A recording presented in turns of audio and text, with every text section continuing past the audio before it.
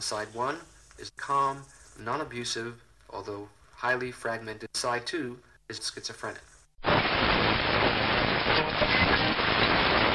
We travel every Saturday. We go wherever we play and pay. Spending money we can't afford. We are the fans, we go everywhere.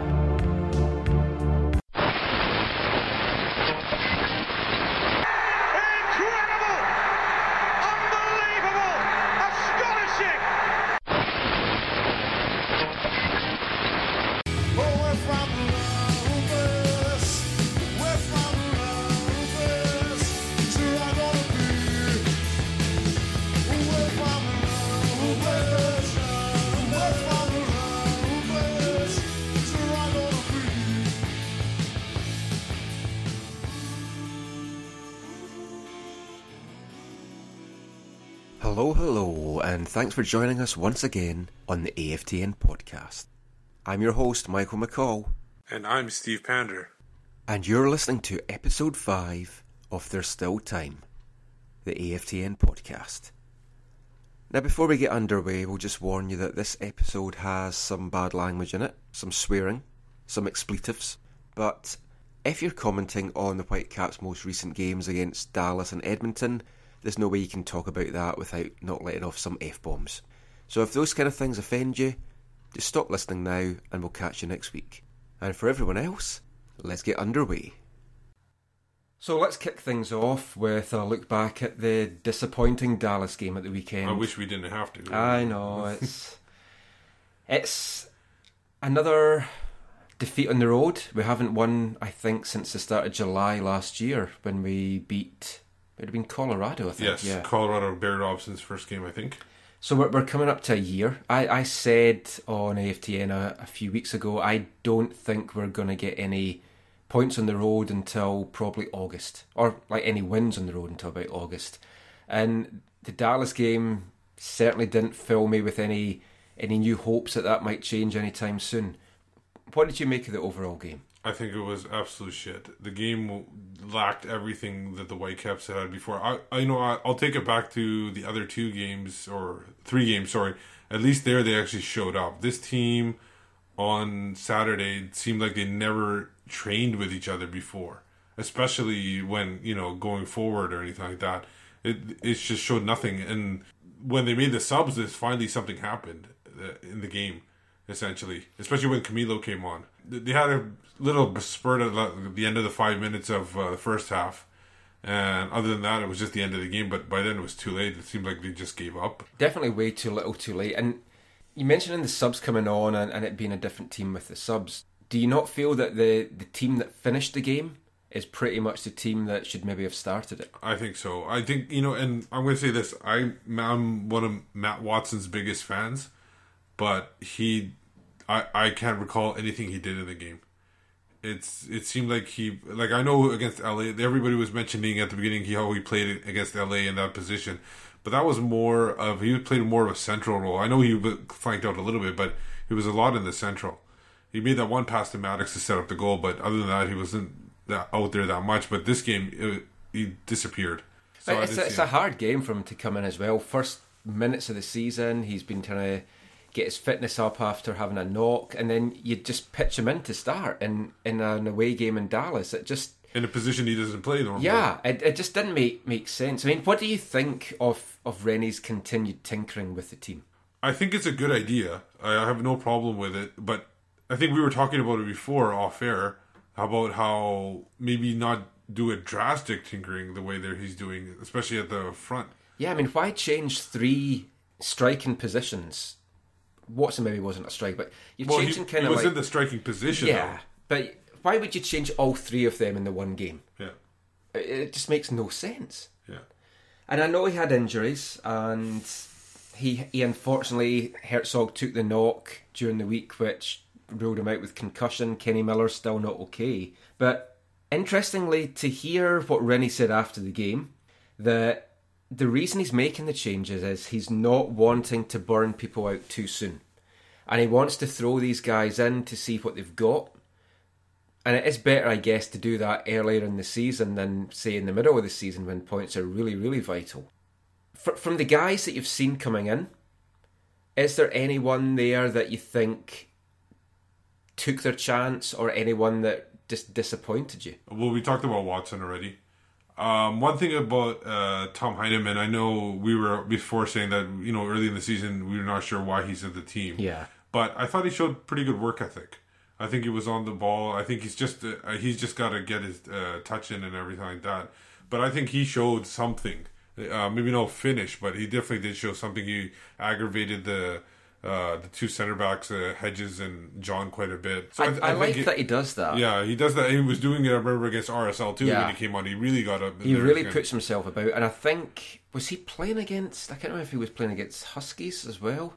Yes. Yeah, because he was doing that to the Huskies guys. And I like what he brings to that. I like having a big guy up front that can cause those problems. Now, there's been a lot of talk in the media after the game that Rennie made the changes to try and match up players to the players that Dallas had. Do you think that is what he did? Or when I saw the lineup, I have to say, I thought Rennie's basically thought, we're not going to get anything out of this. I may as well just throw these guys in and see what they can do. Well, I can't see how he does that, because he's always talked about how he's not concerned about the other team. He wants to play with the way he wants to play, and the team is going to play. So like he rather play their game and not worry about what the other guys are going to do. So if he is doing that for that reason, I don't think he mentioned it himself. The other people were saying that, right? Yeah. So I think if that's what he is, a little bit hypocritical of him to say that. Now, on the other hand, I think most likely that he just, because of the injuries and everything, he had a few options. But I still think that, guys like Maddox, Camilo, I think those would have been better options to start, unless he's saving them. If you look at the game, is it a case that the Whitecaps were just bad, or were Dallas just really good, or is it a bit of both? I think it was Dallas. I thought Dallas played a decent game, but I think it was mostly Vancouver was bad. I think they just got overrun. If you look at the two goals, even the two goals, both the goals kind of bad luck goals to give up, but the goals that they didn't give up, the chances, there was plenty of chances where Dallas could have finished. So I don't think Dallas played that great. The one goal where Bruce went out with Ruson's back, Rusin just got bowled over by whoever he was marking. I think it might have been Hedges or John, I'm not sure. Yeah, I think it was John. And then the other one was just the YP.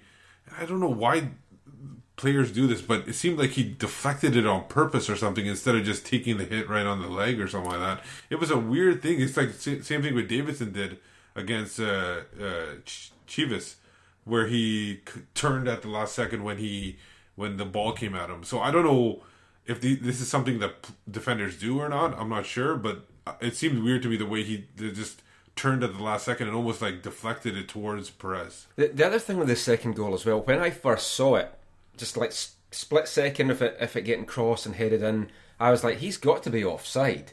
Then you see the replay and no, he wasn't.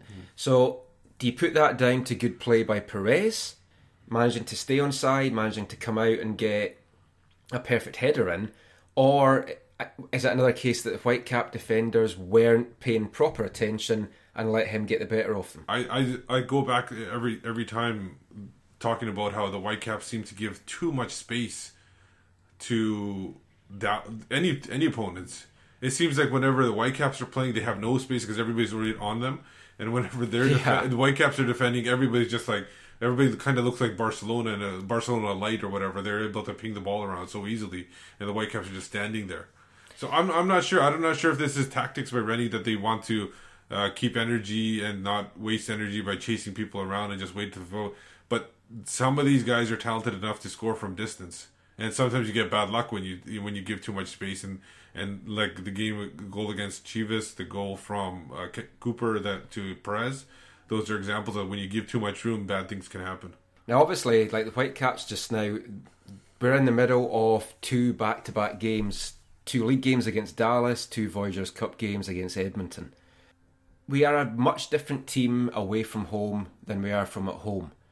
And we've got Dallas now coming to BC Place on Saturday. Can you see the Whitecaps being able to turn things around in the home game from what we saw last week? If yes, how can they do that? I basically think that if they play the same way that they played at home in their first 3 games, and finish their chances, they should be able to beat Dallas, even if Dallas has a good game. It's just a matter of doing that, and it all obviously will depend on who starts again with them, and that's essentially who's going to be available and be up with the proper energy levels after the Edmonton game. In an ideal world, then, what would be your starting 11, and what do you think Rennie's going to go with? I know it's kind of hard to say just now because he keeps making these changes at the last minute. I mean, no one expected Kobayashi not to make the trip. Yeah. And turns out it wasn't through injury, it was just because he was being rested, which I find crazy this early in the season that you're resting a player. But he had said on Whitecaps Daily on Monday, Kobayashi has never experienced travel like this, and it's kind of been a little bit of a shock to him. So I guess it kind of maybe makes a little bit of sense. But in saying that, who would you have as your ideal starting 11? Well, are we talking about if everyone's healthy? Yeah, let's just go if everyone's healthy. Who are you saying just now are the 11 guys that should be starting for the Caps? I'll go, obviously, from the back end, I'll go Cannon, just because he has played very well. I wasn't saying Cannon at the beginning of the season, but I think Cannon. Yeah, I'm with you there. The back end, again, we're just saying if everybody's fully fit, you go YP Lee, Leveron, O'Brien, Rochat. I would play a diamond midfield. I would put Rio Coker in the back. I think he can play as a holding, and he can play that deep line playmaker. But do you not think we would then miss what he's bringing in the central role, because he's making so many passes? Well, I would bring him up. I wouldn't have him protecting so much. So he wouldn't be as deep as like a proper box to box guy. Yeah, exactly. So and then have him there, and then there's a tip, and then you got Tiber, Kofi on each side. The thing is, Kofi and Rio Coker, I think, can switch back and forth. Yeah, definitely. And then so Kofi can sometimes play back in the holding. I think he can play holding. I know a lot of people are saying that he's not capable of playing holding. What do you have to do? You have to tackle. He does that, and you have to pass out of the back, which he does. So I think he can do it. So Tiber, Kofi there. I would put Kobayashi at the top point of that diamond. I think he's better centrally. He can ping the ball around. He can use the fullbacks a little bit more. And then obviously up top, I would put Kenny Miller with either Camilo or Maddox. I don't think I would disagree too much with that. Leveron, as we've discussed the last couple of weeks, the jury's still out on him as far as I'm concerned. I'd rather we just brought in a brand new centre half. Leveron, I'm basing on the Olympics. If he can play like he played at the Olympics, then definitely I think he can do it. Right now, yeah, you're right. He hasn't shown much, but that's because he's probably completely out of shape. His height worries me. I think he's an inch taller than me, and the thought of me playing centre back is just like a scary thought. Yeah. But I would just bring a new guy in. That's just how I would go with that. I like the midfield. I like the diamond formation as well.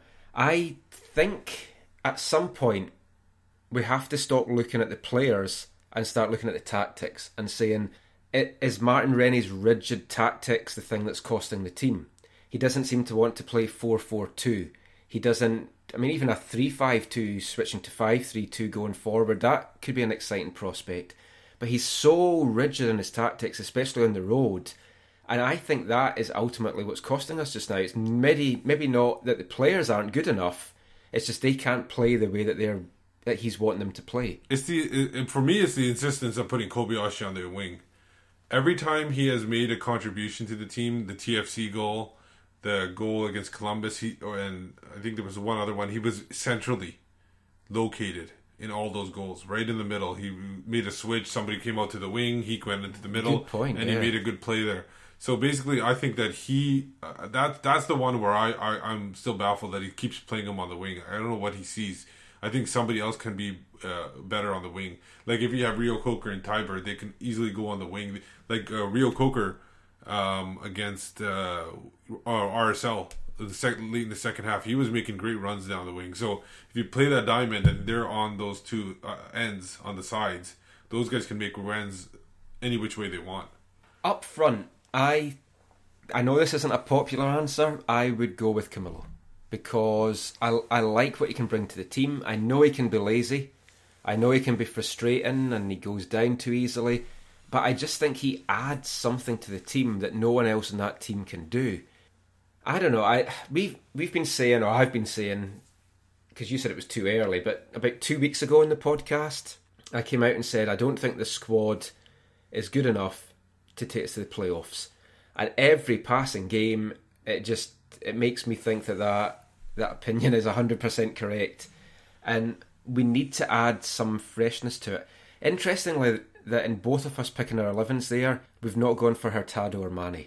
Well, after that little mess up he did there, I was going to say fuck up, but I guess I can now. Yeah, you said his first touch is fucking awful. No, it wasn't even his first touch against Dallas. It was about his third. Third touch went 30 yards ahead of him. When I saw that on TV, I was like, I was swearing basically. Yeah. And my wife was like, "What's wrong?" Cool. I rewound it for her. I go, "So what?" You don't do that. You had two good touches, and all of a sudden you kick it like 30 yards ahead of you. It's like you've lost a chance. Well, the other thing with Hurtado on Saturday, he was sweating buckets after about 10 minutes. Every time the camera cut to him, he was just dripping in sweat. Obviously, that shows he's putting a lot of effort, but apparently it wasn't that hot down there. So, I mean, is that a fitness aspect? He looked shot after just the opening minutes of the game. Well, he made the 90, so I'm not sure. Yeah, I don't know. Maybe just Mislina, because a few of the other guys were kind of dripped in sweat as well, but... Well, they were saying it wasn't as hot as it normally would, but it would still be hot. And for someone like me, it would just be like kind of unbearable. So I think I'm not optimistic that we're going to get anything out of Dallas. I think we'll have a defeat, maybe 2-1 on Saturday. Worryingly, my predictions in the last couple of weeks have been bang on, which is really not good from the Whitecaps point of view. What has been good from the Whitecaps point of view is, despite this bad run of form, and it's kind of maybe better to get this really crappy run out the way now than what we did last year and have it in the middle of the season when we really need to get the points on the board. But we're not playing well. For the first time this year, we've dropped out of the top 5. We're sitting in 7th spot. But between LA in 2nd and Colorado in 8th, there's just 3 points separating those 7 teams. So it's still really tight. We're certainly by no means out of it. But you kind of have to think at some point all these other teams are going to click into place. Do you think the team that we have and the squad that we have are going to click and be firing on all cylinders and actually start to get the job done? It all depends on the players and the tactics that they use. Basically, last year, remember LA, how horrible they started. True, and they turned it around. Yes, yeah. So they turned it around. I think it's a long season. All these teams that are like firing right off the bat, they will fade a little bit. Dallas is like picked up a big head of steam right now, so I don't know if they'll fade that much. But a lot of those teams, like I don't think Portland is as good as people say. That's just my opinion. I've just not been impressed with them at all. I think San Jose has slipped a little bit. So there's some teams that are going to fall back. Seattle, I think, is going to start rising, even though I hope they don't, but I still think they will. Well, Saturday's game against Colorado, they got their first win of the season. Disappointing for everyone that was enjoying their misery, but they played really well in stages. There was parts of the game, especially in the first half, where they looked like they had really clicked and connected. And in the second half, they were like awful. And Colorado really should have got a point out of that. But the signs are there that Seattle's going to start to pick up. They're now 3 points off us. They win on Saturday, we don't. All of a sudden, we're joint bottom. And we would be what? That would be 14 points off the top as well from Dallas. Yeah, but look at one team that's already, I don't want to say fading, but nobody's really talking about them, Chivas. The Goats, nobody talks about. They're not the talk of the town anymore. No, they've kind of slowed down, and they're going to be leveling out now. They had a really good run at the beginning. Unfortunately, Vancouver faced them during that run. Yeah. So, but they're kind of leveling out too. So everybody levels out eventually. I think it's going to be a close race at the end. Now Dallas have impressed me. I think they've done really well, and they weren't diving around as much at all. And what I found fascinating last week is that soundbite that I got at training from Nigel Reo-Coker. The airplay that got. It was tweeted out, it was in the papers, it was on radio stations. Dallas commentators during the match on Saturday, because I ended up watching the Dallas feed because my PVR completely fucked up and I never ended up recording it. They were going on about it, I had a big caption up on the screen. I don't know, it's really weird because the way he said it, which if you listened to our podcast last week, it was in a jokey term. But when you see it written down, it looks really bad. So Is a comment like that maybe going to get him a reputation that he's going to be a hard tackler or a dirty player and have referees watching him? It could, very much. Especially people don't look at tone anymore. If you look at Twitter and everything like that, whenever somebody makes a tweet, nobody looks at tone anymore.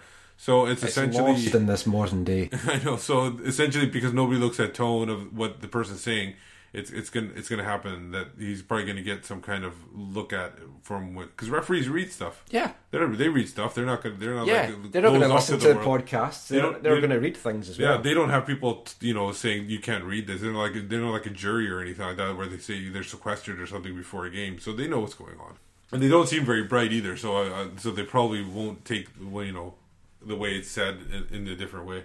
And it probably means now as well, Nigel Reo-Coker is not going to speak to me at training ever again. He's going to be like, God, that's that Scottish guy that's created all this buzz about me. Last thing we'll mention about Dallas. I mentioned that they weren't diving so much, but I noticed that David Ferreira, because he's the captain this year, his armband, instead of saying captain or just being blank, actually has DF on it. Which I think it's really brave of him to come out and say, yes, I am a diving fuck. Because surely that is all it could stand for.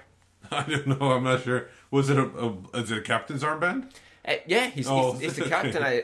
It's bizarrely got DF on it. Now, maybe it means something that we don't know about. I googled it to try and find out if there was some meaning, some dead person he was paying tribute to. Couldn't see that. To me, diving fuck. So, good for David Ferreira for standing up and finally admitting that. So, let's move away from depressing Dallas for a while. We'll come to the second game that the Whitecaps have played this week against Edmonton later in the show. We want to kind of look at some good news, some feel-good stuff from the Whitecaps residency. As we mentioned in the last couple of weeks, and as you're bound to know, 5 residency players were away in Panama with the Canadian men's under-17 team, qualifying for the World Cup later this year in the United Arab Emirates.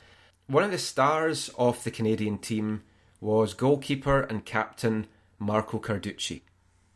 So Marco was on the bench against San Juan on Sunday, and whilst he was watching the game kick off, we spoke to him for a few minutes about what it was like being away with the national team, being the captain of the side, his hopes for the future, his hopes for the residency this season. So because it was being recorded while the game was going on, there's a little bit of background noise, so you can put up with that.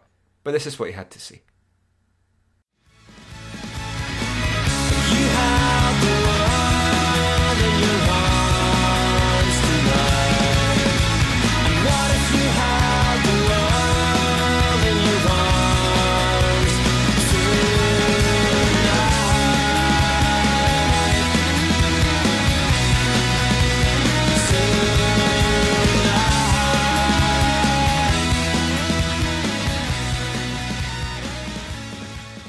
So we're joined now by Marco Carducci, just back from the Canadian men's under-17, clinching a place at the World Cup later this year.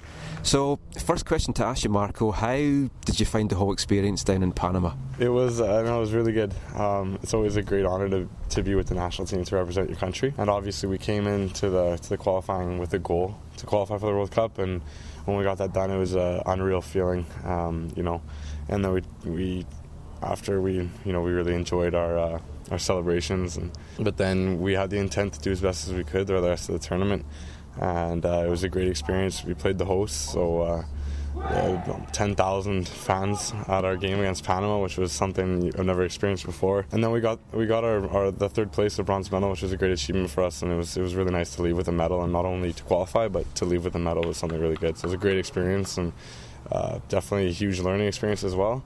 And now I'm just excited for the World Cup, preparing for that.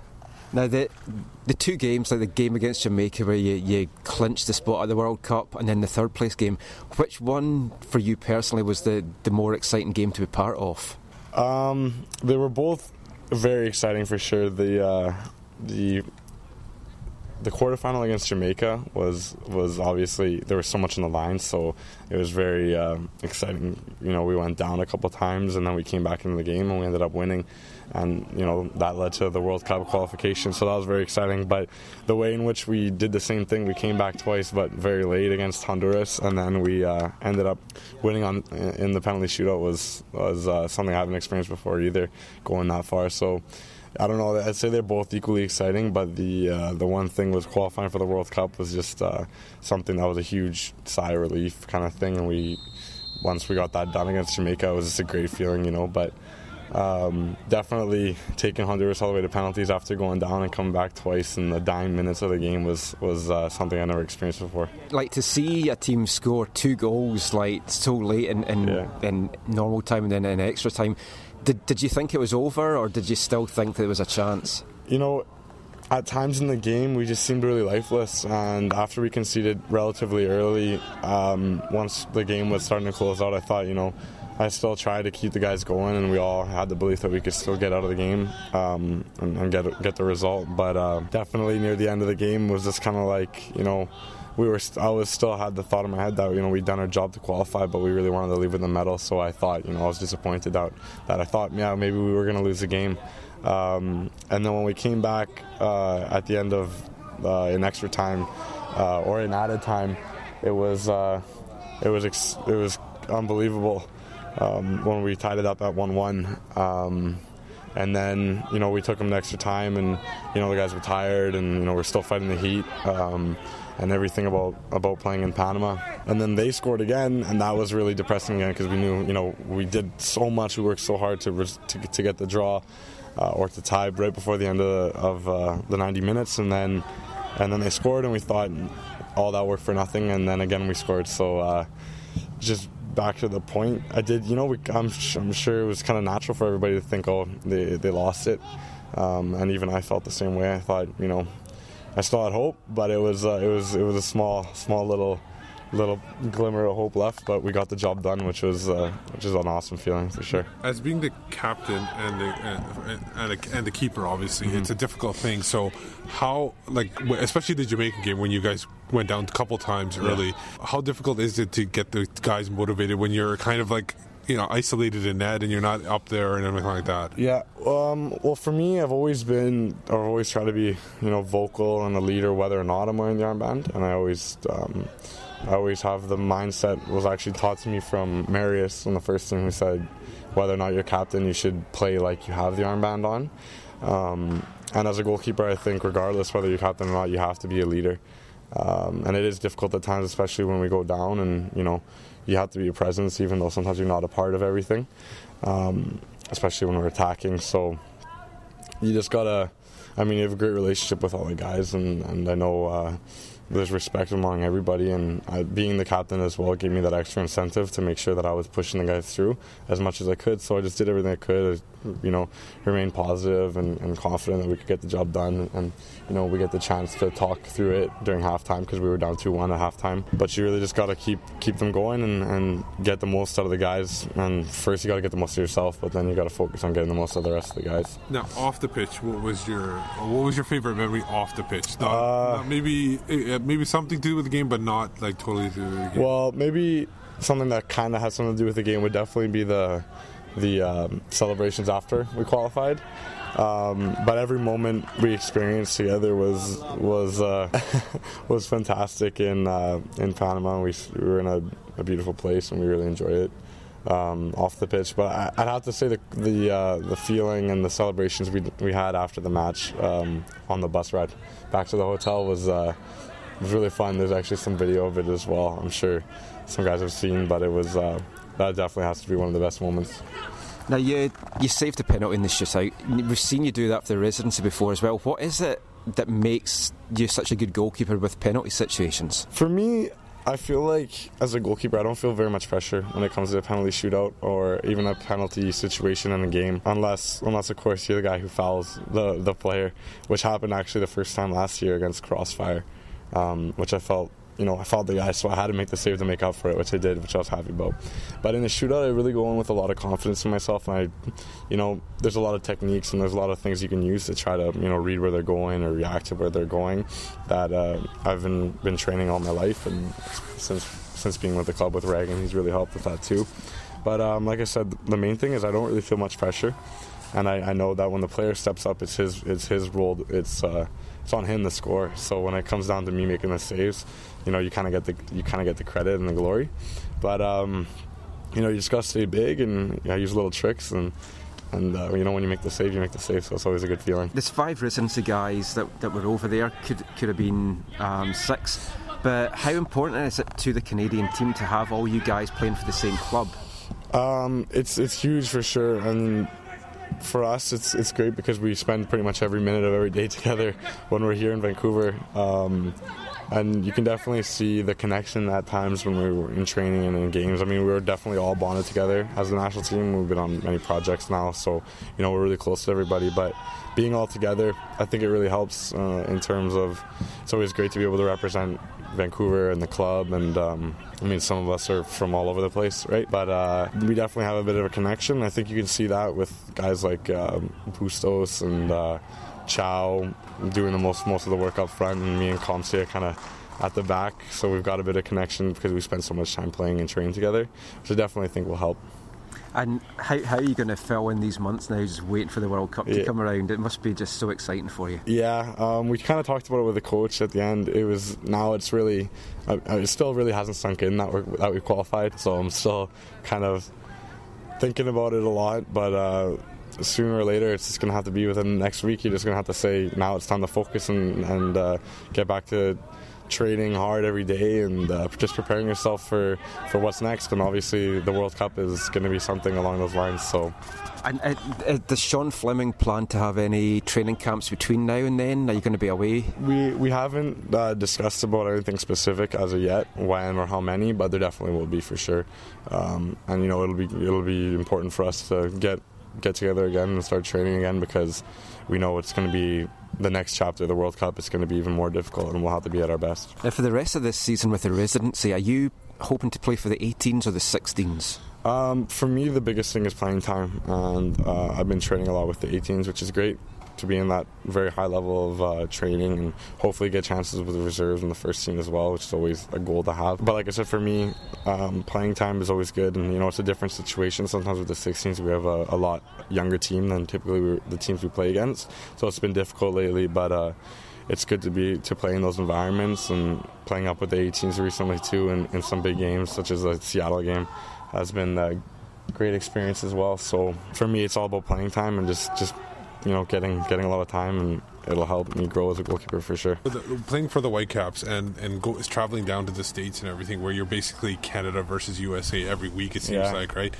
Did that play a big part for your guys in this kind of preparation for the World Cup qualifying? Yeah, I'd say so. I think a lot of us have here in Vancouver, we have that experience where when we play other teams, it's pretty much a Canada-US rivalry, so we've kind of gotten used to that, and it definitely helps. I mean, even the game we played against Seattle 3 weeks ago, or whatever it was now, it almost seemed like it was just Canada versus USA at times. You know, it's always good to get in games like that as well, and it's good, you know, rivalry and that kind of thing, and be able to deal with that. So it's definitely helped for sure, going away with the national team. And what is your ultimate goal? Are you looking for a professional career in the game? Mm-hmm. Would you look to go overseas? Would you like to have it in MLS with the Whitecaps? For me, my ultimate goal is playing professionally for sure. No doubt about it. And wherever the situation comes up where I can get that opportunity, I'll take it. And obviously, it's a goal for me to earn a contract here, hopefully. But whatever happens, I'm always have the goal to play professionally. If that means I have to go overseas, then I'll obviously try that out. But yeah, definitely professional player is my dream since I was a boy, for sure. Well, that's great. Thanks for joining us, Marco, and congratulations. You did everyone proud.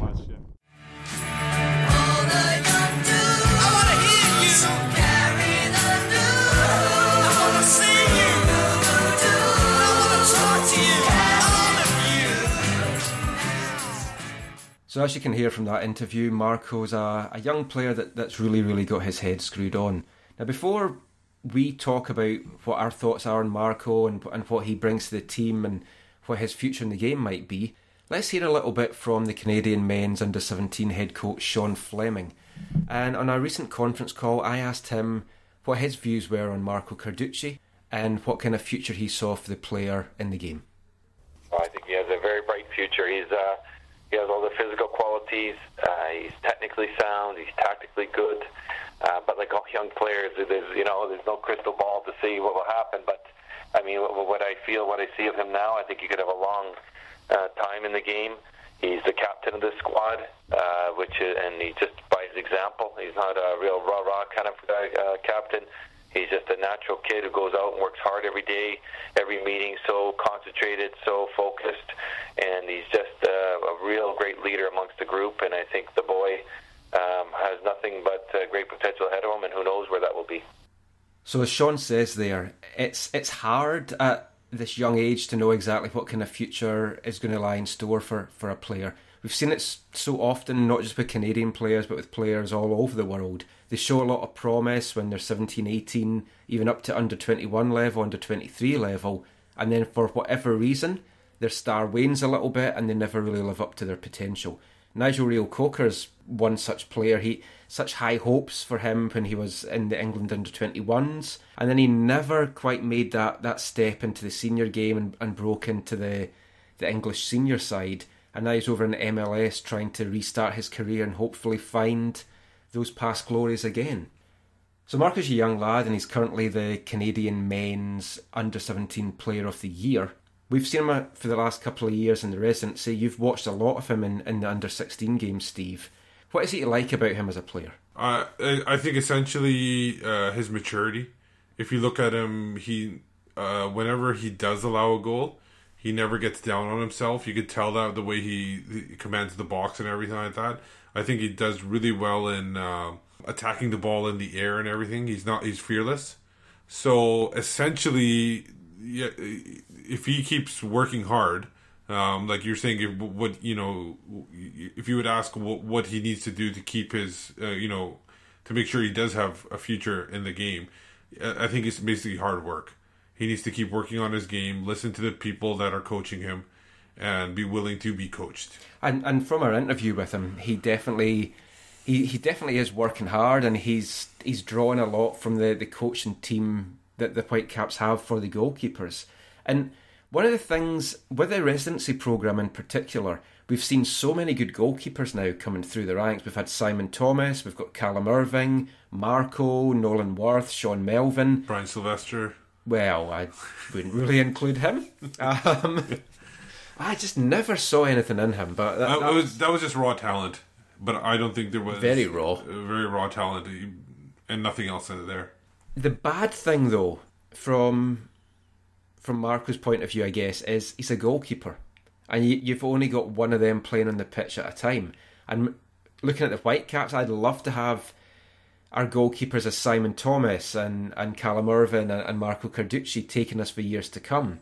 But if you've got such top talent, you can't have three really top talent just with two of them sitting on the bench. So it's really going to be hard for him to have a bright future with the Whitecaps. But I do think he could have a good future if he looks elsewhere in North America, or probably go to Europe. Well, the thing is about with keepers, as we all know, except for a few exceptions, keepers mature late. They're not going to be immediately starting for anybody, really. Yeah, and they go on. I mean, look at Cannon, 38, and he's still producing match-saving moments and man-of-the-match performances. There's a long shelf life for keepers. So I see no problem with him. If he's patient, and he seems patient, and he learns, and like we said, he can be with the Whitecaps. Who knows, by 22 he might be physically mature enough and everything, like a Sean Johnson in with Chicago, or Bill Hamid. Yeah. So if he keeps on developing like this, he will have a chance. Because honestly, MLS, they would rather go with younger keepers because they're cheaper. Oh, and definitely. They do not want to spend money on experienced keepers. That's why you don't see very many around. And Ben Massey had a really good post up on his Maple Leaf Forever blog where he was talking. He was had stats galore about the value that goalkeepers bring. And a lot of people on the Southsiders forum have been talking about, the Whitecaps need to bring in a big money goalkeeper. And I think that's a waste. I think you just have a decent goalkeeper for as cheap as you possibly can, and I think that is the way that the Whitecaps should go. Yeah, as long as the guy doesn't commit mistakes. Yeah, I want a solid, reliable keeper. I don't want... You just need somebody that doesn't commit mistakes, that can screw up or something like that. That's essentially what you want to do. Yeah, I don't want a kind of James-style figure that was playing for England. Yeah. Moving away from just Marco and looking at the Canadian under-17s as a whole, How do you think they did in the whole tournament? I think fantastic. Obviously, they did what they came to do, qualify. Yeah. And then on top of that, they beat Honduras, which made Squiz happy. Yeah, it was really nice that they got a medal. Yes, I think to have gone all that way and to have qualified would have been great. But, I mean, we saw the celebrations that there's video doing around. We'll try and post a link on the forum in the comment section if you haven't seen that video. But it meant so much to them to qualify. But as Marco said in the interview there, to actually come home with a medal, it was just an extra little bit special. And I think it's something that those guys will cherish for a long, long time. And the big thing is the... and I think that some of the guys from the Canadian national team, the senior team, should look into this about how much heart they showed in the qualifying game and the Honduras game. They came back twice. I was wanting to ask you about that. Yeah. So twice, like they said, they were scared, but they shed away that fear and they went for it. And that's what I like. Their fighting spirit. I mean, that does more for a squad than anything. It's like to show that you can come back from adversity and you work together as a team. And that's what they've shown, which a lot of the Canadian teams at various levels haven't shown over the years. They actually played as a team and they played together. And there's been a lot that you've seen with the senior team, and maybe not so much with the under-23s and below, but in the senior team, often they don't look like they're actually playing as a cohesive unit. They play scared, basically. Yeah, that as well. And the thing is, I'm going to say the U23s, even the U23s at the previous Olympic thing, qualifying, they played the US and they didn't play against them scared. The teams, like the thing you almost want to do is keep these young players away from the senior team. Yeah. So away from that bad environment about these guys that play scared all the time, the older guys. And get these guys together and get them together and playing often together, more camps, get some familiarity together. Like he said, that they gel really quickly together. Yeah. But you still want them to. I prefer if they got two or three camps before the World Cup. I think they have to, and I think Sean Fleming is going to be a coach that is going to want to do that, and they need to do that. One thing I would like for them to do, even if it's a very minor, like it seems minor, they always seem to have these camps in Florida. I would like them to do these camps, at least one of them somewhere in Canada, even if it's in Toronto. I don't care, but in Toronto, it'll need to be somewhere where there's heat. Do a friendly, play a friendly in Toronto or in Vancouver, where they can get some support out there, so that the players see that they got support behind them, even if those guys can't show up in United Arab Emirates. It's a good send-off for them. Too many times I feel the Canadian teams are training or somewhere else and playing their friendlies somewhere else. They're not seeing, like the men's national team, obviously they play at home, but these younger groups, they're not playing in front of home crowds. I know if you could book Swangard, for one game, it doesn't have to be it's good to train in heat, but these guys didn't train that much in heat. They trained a week and then they went off and did their qualifying. So I think they could do one training session. If they do 3 training sessions, do one at home. And you got the UBC, all the National Training Center now. Do one training session there. Play in front. Do it in August, so it's dead of summer. Yeah, good heat. Good heat, and then so basically you get the training, you get them done, ready to go. They play maybe a friendly at Swangard in front of good support and everything like that. So they see that they're playing for somebody. In something. That would be excellent. I mean, they could even play against the Caps under 18s or something. Yeah, why not? Because they're gonna in August they would be starting their residency. Yep. So it could be like a pre-season thing for the USSDA season as well. I like that. I think they will have to go places like Florida though, just to get acclimatized to the heat. Because I think it's October. Yeah, but I don't think anywhere they play is going to prepare them for the Qatar. It's going to be hotter down there than Alex Morgan in a bikini. Yes. Or Emily Zura, actually, if you've seen the Twitter recently. Oh, no, I haven't. Oh, you've got to check that out. Oh, I'll have to check out our Sweet Ride partner. Have to get her doing some promos for this podcast as well as the West Coast Soccer one. The last thing I want to say about the 17s and their fighting spirit is, what I liked about them was when they went a goal behind, you actually believed that they were going to come back into it. When they lost a goal, you didn't think their heads were going to go down and that was the end of it. When we've watched the men's senior team and we've watched the under-23s, even the under-20s, If they've been winning and get drawn back level, you think, okay, they're going to go on and lose this. Or if they fall behind, you just don't see them coming back at any point to try and get back into the game. And the 17s didn't show that at all, and I thought that was fantastic. They did all of Canada proud, and let's just hope that they go on and do really well. And Steve has just shown me this picture of Emily Zura in a bikini, and I will definitely have to put some pictures of that. Is that a heart tattoo on her upper thigh? I think so, something like that. Nice. Or is it a bruise? Either way, it looks it looks really sexy. Looks so yeah, we love you, Ems. And talking of things that we love, that's going to bring us to our look at Wednesday night's game against Edmonton in the Voyageurs Cup. I love the Voyageurs Cup. Love the fact that you're playing just a cup competition altogether in Canada. I just love that.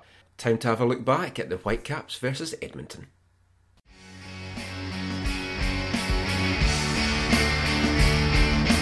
So I cast my gaze from people to the most absurd detail.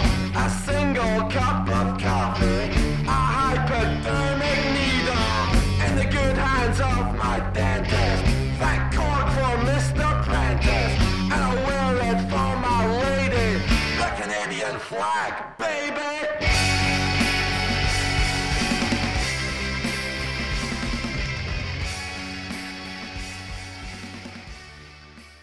Don't worry, your podcast didn't go all distorted there. That was just the wonderful vocoder sounds of one of Glasgow's finest, the Yummy Fur. Now, despite the Whitecaps' best attempts at diminishing my interest in the Voyageurs Cup, I'm still a big fan of the competition, even if we can't get people to turn out and actually get their bums in the seats to watch it. That's going to be a topic I think we'll maybe cover next week, but we'll kind of see what the Whitecaps crowd is next Wednesday, and then we'll maybe take that from there. Wednesday night, though, was what cup competitions are all about for me. The plucky underdog, almost pulling out a giant killing act, knocking off the big boys. That's just what makes cup competitions all around the world fantastic viewing. It's what I grew up watching, it's what I grew up loving. It's not so fun when your team is the team that's on the other end of the giant killing, and the Whitecaps kind of had a lucky escape with that. They played so many get-out-of-jail-free cards. I think they possibly also caught Edmonton's rally rabbit and cut off all four of its legs to Rob, because they just did not deserve that victory. I mean, where can you start with it, Steve? It's like, what the fuck did you make of that?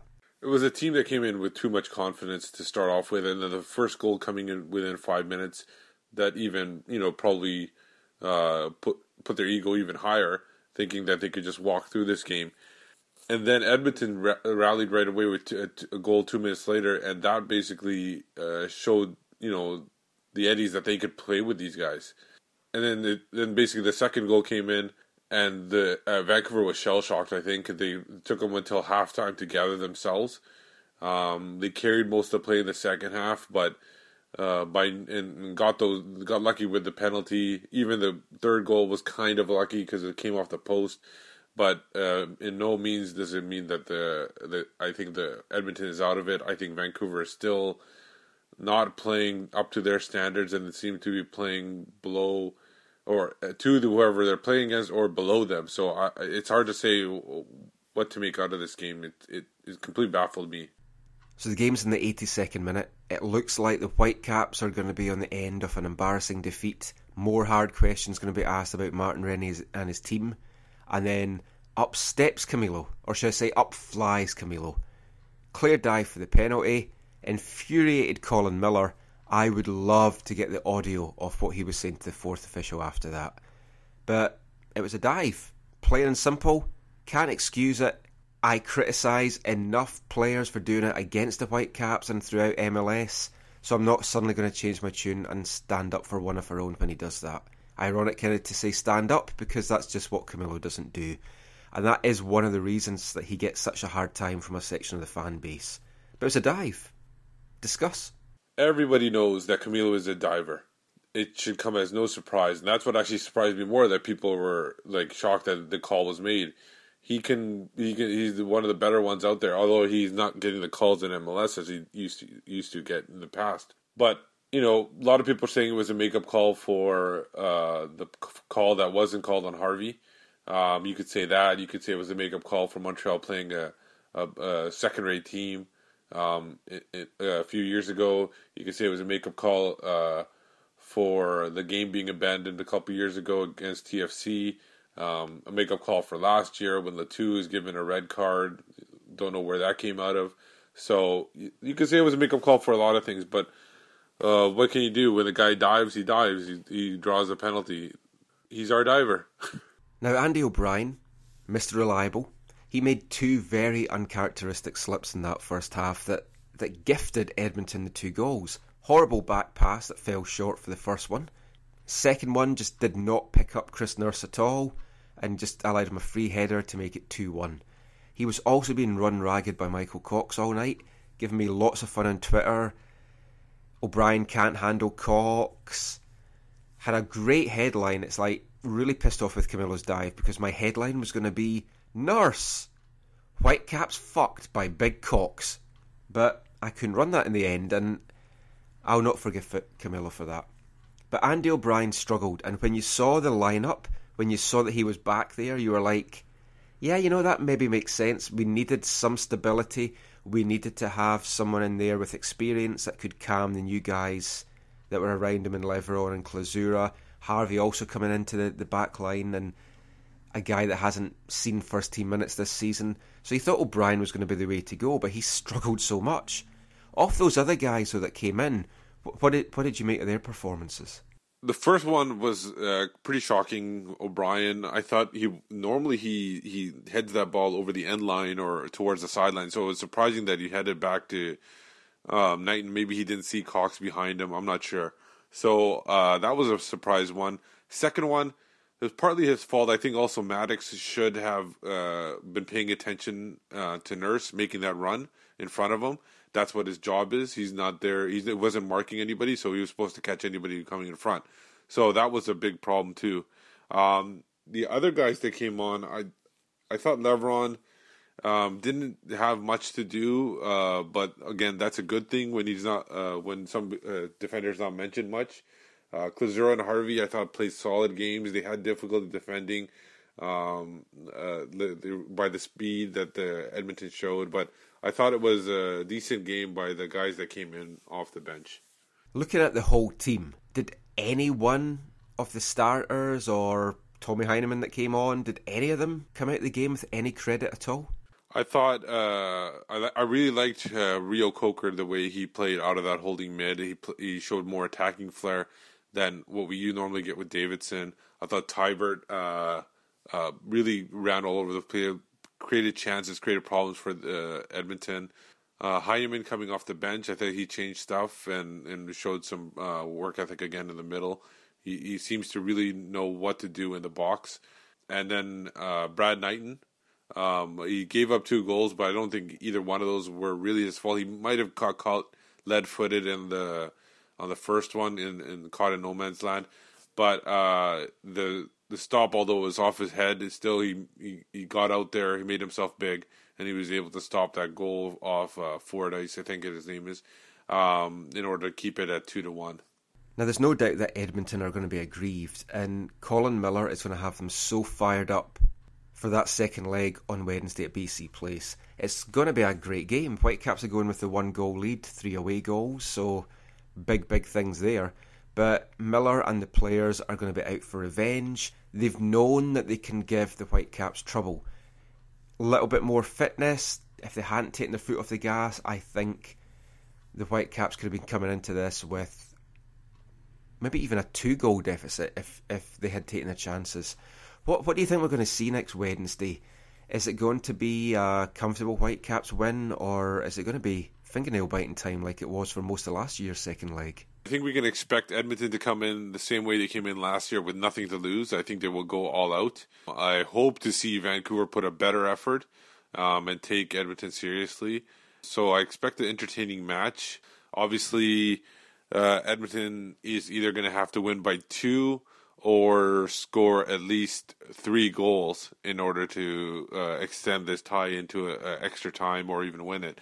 So they definitely have to come all out and see what they can do. And it's up to Vancouver to try to combat whatever Edmonton brings and counterattack and try to add some more goals and try to make it a more comfortable win. Now, there's probably not been many guys on Wednesday night that has done much to boost their chances of being in the starting lineup. Camilo with his 2 goals, I guess it's going to be hard to leave him out now, even though he did win one of them with a dive.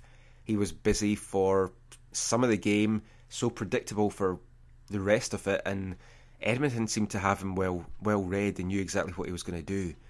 So not really looking at so much of anyone that's maybe played their way into the team, although if there is anyone, let us know.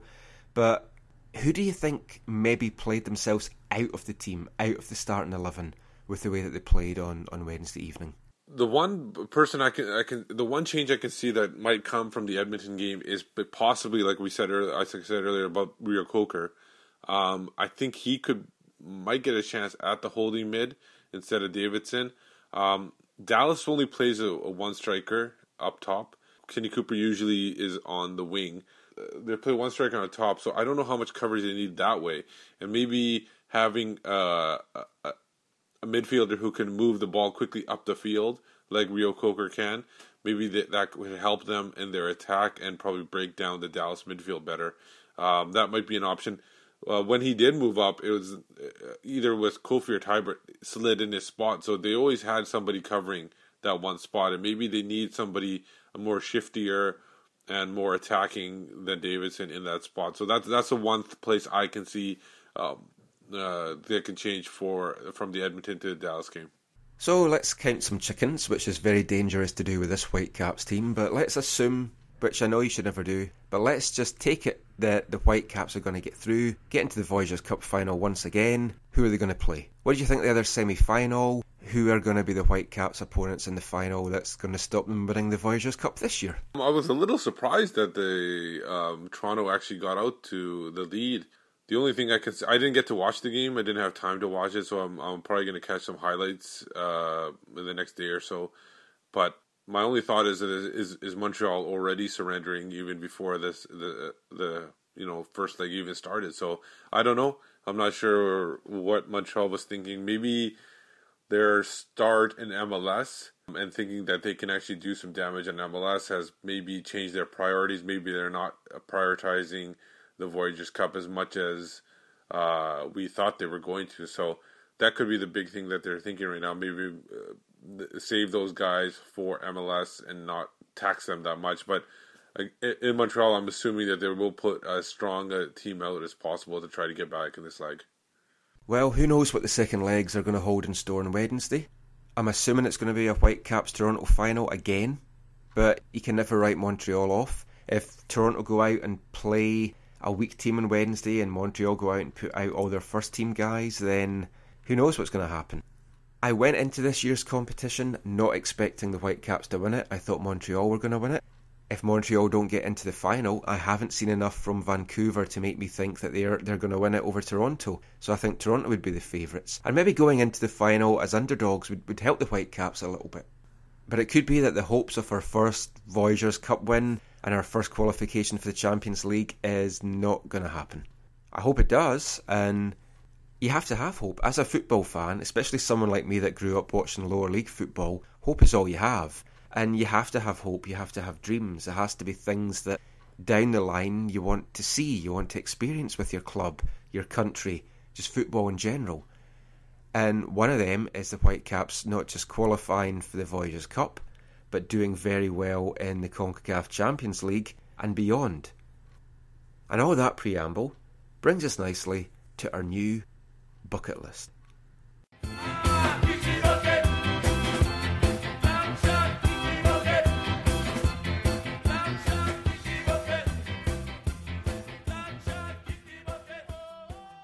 So we're going to start a new bucket list this episode. We're moving on from ground hopping. I'm sure you'll all be glad to know about that. And our new topic is, what football related things would you like to experience live and in person before you kick the bucket? So before the intro there, I was mentioning about Voyageurs Cup, so we'll come to that in a sec. So let's start off with Steve. What kind of football events would you like to to experience yourself before you kick the bucket? One specific one would be seeing Canada in the World Cup. The Senior World Cup? Yes, the Senior World Cup. We've already seen U17 once, and it's going to happen again. But yes, the Senior World Cup. And you want to be there in person? Yes, would like to be there in person. I was hoping for Brazil, but that's obviously not going to happen for the 8-1 score reason. Like, I was too young in '86 to appreciate it. I was only 10 years old, so it's just a bit too young there to really understand. That's actually what got me into football in the first place. That when they were in the World Cup. But interesting. But to see them live in person there, I think that would be awesome. I think it would be. With the Canadians in '86, I remember that because obviously I'm a lot older than you. I would have been 18 or something like that at the time. I still have my Panini sticker album from that World Cup, and I find it so weird now when I'm looking through that, and there's all these players in it that I was putting stickers in the album. And now it's like I'm rubbing shoulders with them, I'm chatting to them. Some of them I would class as friends, like Davy Norman and Cal Valentine. And it's like we talk to Bobby all the time. And it's weird. But I like what you said about how that got you into football. And that's what Canada needs. Canada needs the senior team to get to a World Cup to kind of ignite the passion, I think, of a lot of younger fans again. I think they need to be competitive. Just they don't necessarily be in the World Cup right away, but need to get competitive where they can. It seems like they have a chance to get a World Cup because right now it doesn't seem like they have that right now. No, I mean I've been to a World Cup finals. I was over in America in '94. Of all the places we could have gone, we managed to get a cheap trip that took us to the games in Detroit. Not the best place to probably experience your first World Cup, and Scotland weren't there either, but it was fantastic. Just everything that went with it, all the stalls that were there, just the whole razzmatazz. It was a fantastic experience. And as a bonus, you actually survived the trip to Detroit. Yeah. It was kind of worrying when we booked into our hotel and we were told it would be a good idea not to leave it at night. But we survived, somehow. Despite hanging around street corners for hours trying to get taxis and taking lifts off strange black guys that just stopped in the street to offer us a ride. But he was a signed guy, so that was good. I would love to be at a World Cup again, though, and see Scotland in it. Actually be there and cheering on my team. I'd like to be at a World Cup, actually, and see Scotland and Canada in the World Cup finals. No, you mean finals, the tournament, not the final match. Oh, yeah. If I have to wait for Scotland to play Canada in a World Cup final, probably about 600 years old, and I'm not sure my heart could take that. Well, science isn't there yet. Maybe we can get there soon. But it would be great just to see that, and I think a lot of our listeners listening to this that's going to be on their bucket list to try and experience that as well. But yeah, to see both my countries, as I'd like to think of it now, in a World Cup would be great. I'd actually settle for going to an under-20 or an under-17 World Cup, or even the Olympics. I think it's something I want to do again. I'm thinking about going to Brazil, but it's not that easy to get there from Vancouver. Russia and Qatar, they don't really appeal to me as places to go. Especially Qatar, because Qatar, they're going to be covered from head to toe most likely. I know, it's like, what's the point of having women like that? It's just, no. I don't see that. And then speaking of women, my other thing on my bucket list would be to go to down south, to South America, and watch Copa America. Oh, and that would be because good. that will you see beautiful women and beautiful football, I think. Well, as anyone that's listened to me on West Coast Soccer, they'll know I like my Latina women, especially my Mexican girls, and that would be a fantastic experience. There has been talk, MLS sent something out today in their daily roundup, that they could be adding MLS clubs, not the Copa America, but it's the club version of it. They're looking at the Copa Libertadores, or how I pronounce it, in 2015-2016. So can you imagine maybe seeing the Whitecaps go and play in South America? Would that be something you would want, or would you more want to see Canada there, or just the whole South American experience? Well, if the Whitecaps do, you'd wonder how they qualify, because obviously they can't qualify through MLS because only American teams can qualify. Well, no, because they wouldn't have set the criteria yet, and the thing did say American and Canadian clubs. Okay. So it could be whoever wins the Canadian Championship, or it could be the two up. MLS Cup final people. Okay. So, I mean, that would be an interesting one. So Copa America would be another one of yours. What else would you like to experience football-wise? I think going to watch a really passionate derby. I wouldn't have put it. It's hard for me to put a finger on it right now. Obviously, the major ones going to see a Barcelona Real Madrid match, but you don't know how that's going to work out in a few years if Mourinho leaves and there's no real context I think grittiness to it or not. But they'll always have that passion and animosity. But watching just one of those European derby matches, whether it's in Serie A or East Fife Cowdenbeath. Yeah, sure, why not? And then, or in Germany or in England, I think one of those would be fun to watch, especially as an outsider, so I don't have to have a rooting interest in it. It would be nice to go to games as a neutral. I have to say, yes, seeing a Barca Madrid game, it would be something that would be quite high on my list as well.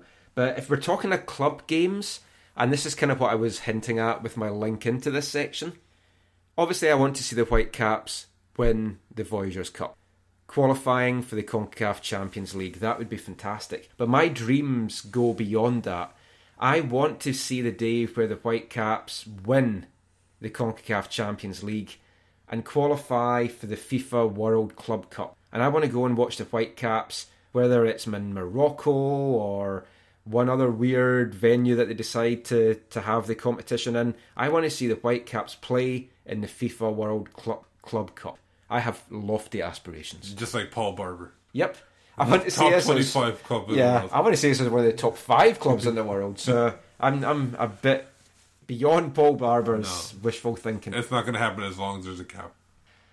Salary cap, that is. Yeah, not a white cap. I think I have to dream, and it's like that's the whole thing with football. You have to dream. Yeah. You know that your team maybe isn't the best in the competition it's competing in. Whitecaps aren't the best in the MLS just now. Never mind, we haven't won a Voyageurs Cup yet. And will this be the year? Probably not. Montreal, I still think, is going to win the Voyageurs Cup this year. But you have to dream. You have to have these lofty aspirations. And that takes me actually to another one of mine. I want to experience East Fife in the Scottish top flight again. They haven't been in the top flight since the 73-74 season. And at that time I was 4 or 5, I wasn't watching them. I've just had years of heartbreak from my first game watching them in 84. Couple of promotions along the way, couple of cup shocks, but on the whole they've been shit and facing relegation again this year. So that's another one of my things that I want to experience. And I don't know, if they made the top flight, I'd maybe move back to Scotland just so I could actually experience that. Spend a whole year there? Maybe a year, maybe 3-6 months, but I couldn't miss seeing that. After watching them play such dross for years, the chance of them being in the top flight again, that would be fantastic for me. So that's probably the 3 main things I would like to experience before I kick the bucket. You got any other ones that you want to add? Or? No, I think those were the 3 that I had too. Yeah, well, those are good ones. Anyone listening to this, if you want to let us know yours, either drop us an email at aftncanada@hotmail.com or send us something on Twitter or in the comment section on Canadian Soccer News. Let us know what football-related things you'd like to experience live or in person. And if you want to record anything to put up in the podcast, get in touch and we can sort that out as well.